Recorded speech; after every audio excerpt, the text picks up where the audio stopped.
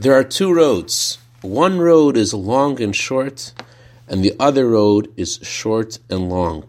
Which road do you want to take? Good afternoon. The Alter Rebbe, in the intro to the Tanya, writes that he's coming to address one question with the entire book of Tanya, and that is, Moses told the Jewish people that the Torah is very close to you, in your heart, and the obvious question is, the Torah has something to say to you at every moment of your life, and sometimes you love what the Torah has to say to you, and sometimes you don't. How can Moses say it's so close to you in your heart?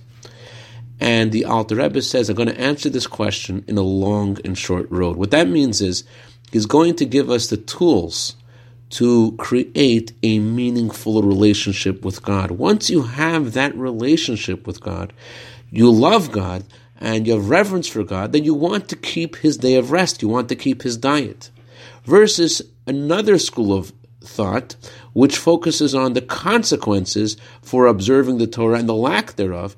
That's a short and long road. It might be very motivational to know that if you don't keep the Torah, something not good will happen, but you're not really connecting to God in a meaningful relationship, and therefore it's not going to last.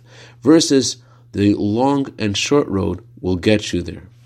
I'd like to dedicate our minute of Torah today to the neshama of Chaya Sarah Bas and Mordechai Menachem, whose anniversary of passing was just on the 20th of Tevet. May her neshama have an aliyah, and may she be a good at the better on behalf of her family, B'tech Klal Yisrael.